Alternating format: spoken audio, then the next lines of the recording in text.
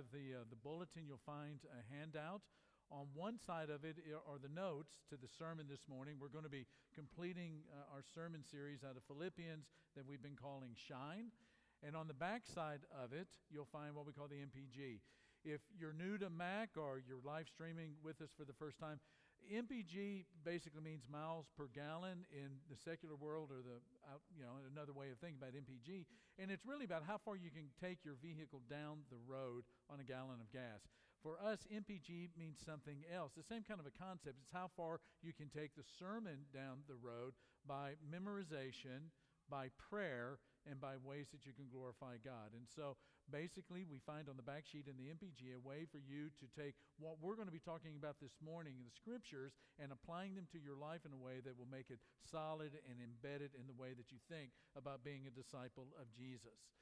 And speaking about being a disciple of Jesus, we'd like to give you an invitation this morning to become a disciple of Jesus of Nazareth. It is the most significant life. It is a beautiful life. It's not always an easy life. In fact, sometimes it's very, very difficult to be a disciple of Jesus in the world. But the forgiveness, the sense of God's presence, the resources that become available to you, the sense of God's love, the inexpressible joy, the peace that comes into your life, the direction, all of these things and many, many more are part of the blessing of what it means to become a disciple of Jesus, which is about following in the steps of Jesus, and it means becoming the kind of human that God always intended for you to be. And if that is something that you desire, or if it's something that maybe you have a couple of questions about, or maybe you just need to know, how does this become a reality in my life, please see me or one of the elders or staff ministers sometime today, or contact us this week, and we would love to sit down and talk to you about what it means to be a disciple of Jesus.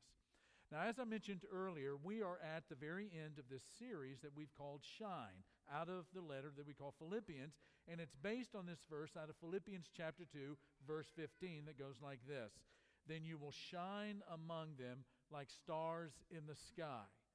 That is how Paul is helping the church to understand in Philippi 21 centuries ago how they're supposed to look in the community, in the culture, in the world that they are placed. They are to shine among other folk like stars in the sky. So in other words, the church, whether it's in the first century or the 21st century, the church is to be this beautiful and noticeable presence that shines in the world. That is what we do as a church. It's part of how we understand our presence in the world today. We are a beautiful and noticeable presence that is shining in the world, and this is how we do it. One of the ways that the church shines in the world as it is when we are thankful for the faithful. At the very beginning of this letter, Paul says to the church in Philippi, "Every time I remember you, I thank God." And that is such a cut across the grain sentiment in the world today. In our world today, we cancel people, we're hypercritical, we call them out. And to be thankful for people, and to be thankful for brothers and sisters, and to be thankful for the people that are of faith that are in our life is a way that we shine in this world that just loves to cancel out people and to separate from people and even to be hypercritical of people. Another way that the church shines is in its unity. Not only are we thankful for the faithful, but we are a community of unity. There are so many different ways, and we don't need to keep going over this, but you know better than I do that there are so many ways, so many different reasons in this world, motivations to separate and to be aloof and to become an island and to stay away and to disengage and to disunite, that when the church, in all of its diversity, regardless of where we come from, how much money we make, our education, our experiences in life, how we were brought up, all of the diversity and being the unity of the community and all of its diversity is one of the things that stands out about the church. We are the body of Christ. One is our natural number. Another way that the church shines in the world today is how we approach and handle the bad times. We have to be very realistic as disciples of Jesus, and I think that this, we're following in line with the Bible's realism when it comes to life in this world. We do not deny suffering. We do not deny the existence of pain. We do not deny pain in the world. In fact, pain and suffering and sometimes unjust suffering is something that we anticipate. It's something that we know is down the road because of the fallenness of the world. But one of the things that gives us a poise, and one of the things that helps us to stay afloat and have buoyancy in those times of suffering, when there's turmoil on the sea, is that we have a different intentionality in our life. And Paul tells us that one of the ways that he was able to keep his head above water, especially in the suffering times, in prison, in chains, having been beaten, was to know that this different intentionality was his life. All that he did was about exalting Christ, knowing that to live is Christ and to die is gain. Knowing all of the eternal gains, not just in eternity, but eternity begins today, right? As soon as you become a disciple of Jesus, all of the benefits of being a disciple of Jesus are yours. It begins that day, and it goes all the way into eternity. And all of those that we begin experiencing and grow into in this life begin to trump and to triumph over the temporary pains of this world. And then last week, one of the ways that the church shines, this is the fourth lesson, was how we shine when it comes to grace. We live in a world where people are trying to climb over each other to get to the top. We have ways of understanding love that sound like this: I love you for what I can get out of you. And basically, it's the strong eating the weak. And what we discovered in the gospel is that there is no way we can find our way back to God. There is no way on our own merit that we can earn any kind of entrance into the kingdom of God. It comes to us as a grace, which in other words means it comes to us as a gift. It comes to us as a present of love from God the Father. We talked about last week, justice. Justice is getting what you deserve. Mercy is not getting what you deserve. But grace is getting what you don't deserve.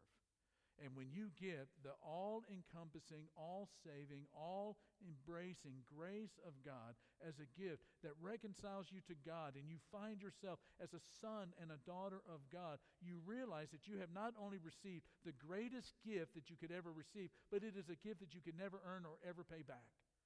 And that is a game changer. As we close out this series, one of the things that I'd like to say in parting is that one of the things I think is really special about being a disciple of Jesus is that you wake up every morning with work to do. I mean, there are so many people in our world that get up every morning and they don't know what to do with themselves. They don't have a plan. They don't have a work. They have nothing significant to look forward to in the day. As a disciple of Jesus, you get up every morning and there is a work to do. We have significant work to do. And that work is reintroducing God to the world that He created. We bear witness as disciples of Jesus that the world still belongs to God. That means that every morning we get up, there's a ministry to do. There are good works to do. It means every morning when we roll out of bed, there's a message to speak. There are things to pray about. There's a person to become. And one of the big ones is helping people around us, loved ones who do not know Christ, to decide for the kingdom of God in their own life. And it's those decisions that become incredibly important in where we end up in all of eternity. Now think for just a moment about that one particular decision, or all decisions really. I mean, when you think about the nature of a decision, people decide whether to do something or not to do something based on the payoff, based on what they're going to get out of it. Should I do this? Is the payoff good enough? If it's not, or if it's going to be painful, or it's going to be hurtful, then I'm not going to do it. The question for us when it comes to the idea of shining in the community, being beautiful and noticeable as a presence shining in the community, this question is at the top. And the question is there anything noticeably beautiful in our lives that would help people believe or even want to believe that our message is true? That it is worth giving your life lock, stock, and barrel to Jesus.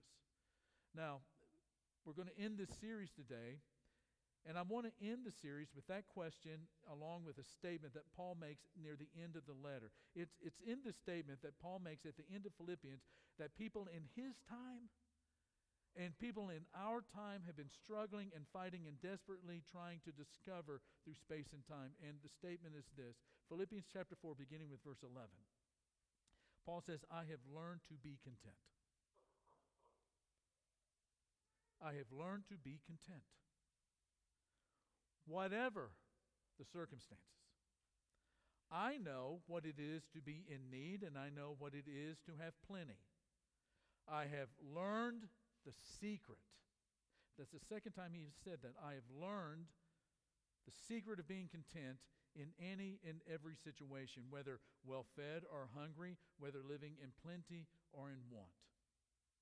Now, Paul's world was in some ways very different from ours, and in some ways not very different at all. When Paul was alive in the first century, there were basically three major philosophies and ways that people would try to navigate planet Earth. The first were the Cynics. And the Cynics were a group of people that felt that contentment was discovered or it was achieved in disconnecting to material things. The second, and sort of like the Cynics, were the Stoics. And the Stoics disconnected emotionally from circumstances. So on one side, contentment is found. I'm not going to be bothered. I'll reduce anxiety by being, disengaged and disconnected to stuff. There was another philosophy that said that contentment is found in not being emotionally controlled by circumstances. I'll disconnect emotionally. Well, there was a third one, and that is the Epicureans, and that is contentment is found in pleasure. In the first century, the time of Paul, it was basically in the areas of food and drink. If it were today, the cynic and the stoic in us might say, you know what, I'm tired of the hubbub, the exhausting pace of life. I just want to get rid of all of the stuff and the stress that comes from having stuff and stuff and stuff. I want to get away from rush hour traffic. I want to get away from deadlines. I want to go live out in the middle of nowhere around no one. I want to minimalize, and I want to live in a tiny house. And the Epicurean us would say, and it better have air conditioning and a nice bathroom. For Christians, the secret to contentment is not in suppressing emotions. God gave us emotions, right? God gave us emotions. There are all kinds of emotions, sadness and grief and laughter and all kinds of different emotions that are God-given. And contentment is not found in pressing that down and swallowing all of our emotions. When you swallow your emotions, it will take it out on your body. And contentment is not found in denying realities. The stuff upper lip. Or liking everything that's happening in your life. Sort of like I'm ignoring everything that is really, really bad and just not really paying attention to it even though it hurts. Or it's not just saying, basically smiling and grinning and saying, yeah, things are tough right now, but I love life. And you don't really mean it. And it's not even for settling and saying, maybe my bar was a little bit too high. I'll be better and more contented if I just settle and I lower the expectations a little bit. Christian contentment is different from that. Christian contentment comes from the Greek word, it's not the easiest word in the world to pronounce, autarke. And it's found in Philippians 4, and it's found in two other places in the New Testament, and a lot of times translated as contentment. But notice how it's translated in 2 Corinthians chapter 9, verse 8. Paul is writing to the church in Corinth about their contribution and their generosity. He says, you know what, here's the thing I know. That God is able to bless you abundantly. That is a great statement and a great lead into what it means to be content in the kingdom of God.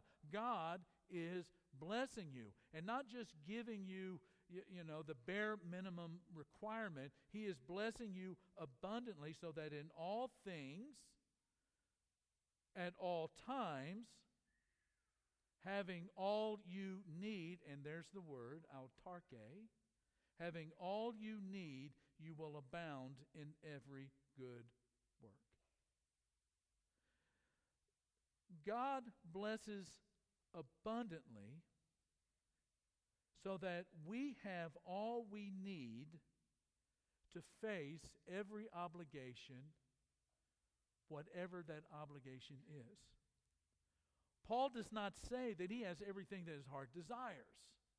Paul's not saying that I just have stacks of collections and collections of collections. Paul's not saying that he has everything that his heart desires or what he would ever want. Paul does not say that he likes being in prison. He doesn't say that he likes being in chains or some kind of, masochistic about that. He doesn't say that he likes being flogged. But he says that he has learned contentment regardless of the circumstances. And here's the secret. He is able to be content because, verse 13, I can do everything through him who gives me strength. Paul's contentment comes from Christ giving him and strengthening him and supplying him everything he needs to handle whatever circumstance might come his way. And as you know, there were times when Paul was, on top of the world, and there were times when Paul was thrown under the prison. And Paul might say that there were moments when he was down in life, but Paul would never say that he's out. And Paul might say he doesn't like something, but Paul never says that he's not going to be able to handle it. That is the witness of his commitment to the church in the first century. And if we were to define commitment for us in the 21st century, it might look something like this: that Christian contentment is the conviction and the well-being that God gives whatever we need whenever we need it. Let me say that again. Christian contentment is the conviction that God gives whatever we need whenever we need it. That means that our contentment is not self-generated, but it's God-generated. It means that real contentment is not natural to our fallen world or within our sinful falling selves. I mean, this is what happens in the Garden of Eden, right? I mean, everything is perfect. There's no anxiety. Human beings were not built for anxiety. Human beings were built for a relationship with God, and they were placed in a perfect creation. And what happens because of sin entering into the world, there is a separation from God. And because there is a separation, that leads to everything else in the world separating. From relationship with God, to relationship with each other, to relationship with all of creation. And that is the source of anxiety. It is not within us to self-generate contentment. It is within us to experience anxiety. Now remember what it is that Paul said in verse 13. He says, I've learned to be content, whatever the circumstances. And in this text, he gives us 4 things to do and to think about to foster contentment in our own life. The first is to remember that the Lord's presence is the place of peace. The Lord's presence is the place of peace. Real peace, real contentment is not being able to find a lake that doesn't have any storms. Contentment comes on the lake of storms because Jesus is in your boat. Not all of the places that we choose as human beings are really places of peace. I mean, there are times when we put ourselves in places and in the company of other folk that are not going to create peace, not going to create contentment, but are going to create tons and tons of anxiety. Now notice what it is that Paul says in verse 5 and verse 7. He says, the Lord is near. The peace of God, which you can't really describe, because you really shouldn't have that joy, you really shouldn't have that peace, but you have it regardless of the circumstances because of this one fact: the Lord is near and will guard your hearts and minds in Christ Jesus. The God of peace will be with you. One of the ways that Scripture over and over and over again describes God is as a God of peace. That means that the place to find peace is in the presence of God. This is why we are invited as His children to live in His presence as our Father day in and day out. There is nothing that is out of control in the presence of God. There is no panic in the presence of God. Although Paul is in jail and he's been chained and he's been hurt through flogging and beating, there is a contentment because even though he is in jail, he is in the presence of God. We need to remind ourselves when we get up first thing in the morning that all that is good in my life comes from being in the presence of God. There comes in our beginning prayers of the day a declaration to God that I choose this day to live in your presence. I choose to live in your wisdom. I choose to live in your power. And the peace begins to permeate. The second is think about your thoughts. Think about your thought life. The things that you're putting into your mind that are going into your heart and into your soul. There are so many things that we think about that are not the kinds of thoughts that pull things together but actually separate things, because at their very core is a sinfulness and a fallenness.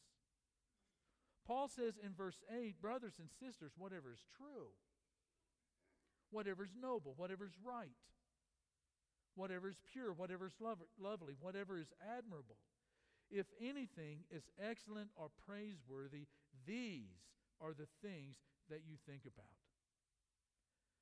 You know, there are words in Philippians like consider and think and knowing and remembering that are just laced throughout this letter, and these are cognitive words. They're about thinking, they're about knowing, they're about knowledge, they're about remembering, they're about using our mind, and it's about data. The point is that the key to contentment is not in the circumstances, but how you think about those circumstances and what you know about those circumstances. And yet, consider the kind of music that we listen to and the violence that is inherent in it, the pain at times that is encouraged in the music, or the kinds of shows that we put before our eyes. We need to think about our thoughts, because it is amazing how quickly we can think our way out of contentment and into discontent. For Paul, he doesn't think that his imprisonment, wherever he is, whether it's in Rome or in Ephesus, is the fact that it somehow got past God. On the contrary, because of being in the presence of God and what it is that he presses his mind into, he writes that being in prison has also been an opportunity for the advancement of the gospel. Thirdly, pray, pray, and pray. We live in a world where anxiety is epidemic. Everywhere you turn, there is anxiety. And anxiety is the sense that everything is falling apart and we're powerless to do anything about it. There is the rumble of separation and anxiety underneath everything. And much of the time, we do not know how deeply it has made its way into our bodies until there is a diagnosis of some dis-ease of the body. Now, prayer is not, an aspirin, and but prayer is about going into the presence of God where there is this peace. It is about knowing who God is and talking to God specifically as the creator of the heavens and the universe, who identifies himself as your father. A father to a son, a father to a daughter, and making sure that all of those anxieties, as Peter would say it, that all of those anxieties are cast upon him because he cares. You were not built for anxiety. Anxiety we suffer. Anxiety we experience in the fallenness of ourselves and of the earth. But we were never created for anxiety. We were created to live in relationship with God on a perfect planet. And because there is anxiety, and because God is a father, there is a place for that anxiety to go, and that's not in a bear hug. It is to give it over to God, and the best way to do that is to pray and to pray and to pray. He says in verse 6, do not be anxious about anything. Don't be anxious about anything. Can you say that with me? Don't be anxious about anything. Now say it this way. I will not be anxious about anything. Say that with me. I will not be anxious. Some of you don't really believe that, do you? He says, don't be anxious about anything, but in every situation by prayer and petition with thanksgiving. Why does he throw that in there? Because it's an anticipation that God is going to answer your prayer, so be thankful. Present your requests to God. Pray. John Stott, one of the died just a couple of years ago, lived a vow of poverty, was one of the most prolific commentary and religious writers of the 20th century, a leader in the evangelical world, made tons of money off of it, the sales of his books, because they were excellent and profound and deep, and he gave all of it away. Here was a man who had discovered that there was something special about living in the presence of God, and at the end of his life, they asked, what would you do differently? And he said, there's not much, but one thing that I would do is pray more. Pray, pray, and pray, and then finally look for examples of contentment. You know, sometimes we can look at people, we can look at a text and it says, hey, don't be anxious for anything. But we don't know if we really believe it until we see somebody who actually kind of lives that way, that they're able to roll with the punches, they're able to roll with the flow of things, that nothing really seems to drag them down underneath the water. They have this poise, they have this buoyancy in the troubled waters and the turmoil.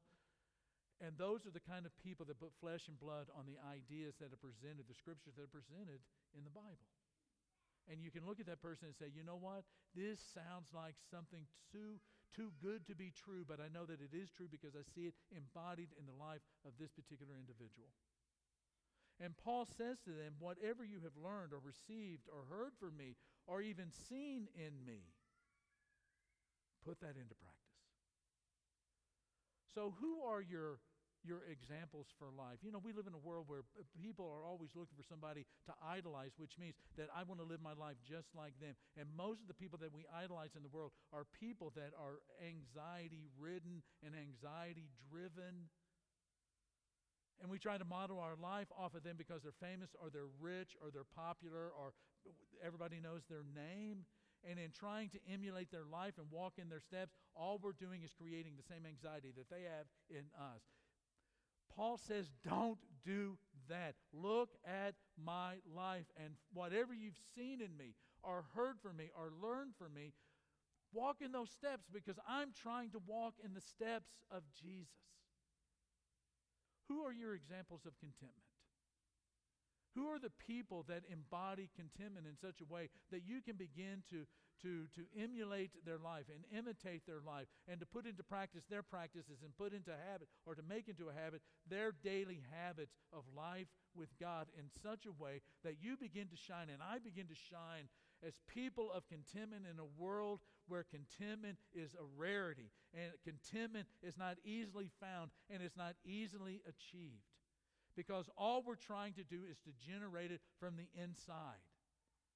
And Paul says, I've learned contentment a different way. It comes from being in God's presence. It comes in being mindful of the way that I think about the world, that it's not how I think about the circumstance, but who is in control of that circumstance. And the kinds of thoughts, noble thoughts, true thoughts, worthy thoughts that I put in my mind that go into my heart and into my soul. And it's about spending time with God in prayer. And it's learning to walk like one who is contented, like Jesus. And if you see any of that in me, Paul writes, then follow that example. One of the ways, if you're looking for somebody that's an example of contentment, is to look for the other word that's found a lot in the 4th chapter of Philippians, and that's the word rejoice. People who genuinely rejoice are people who have found a level of contentment. That regardless of their circumstance, regardless of their station in life, regardless of what they might be experiencing in that moment or the circumstances, how much money they have in the bank, what problems might be happening with their car, they are able to rejoice because of what they know about God, His presence, His blessings, and His identity as a Father who loves us. And that's why he says, you know, as a church, you shine in contentment. And people see that contentment in the way that you rejoice. Are you content? Are you content? Let's give it a shot and let's rejoice together as we stand and sing.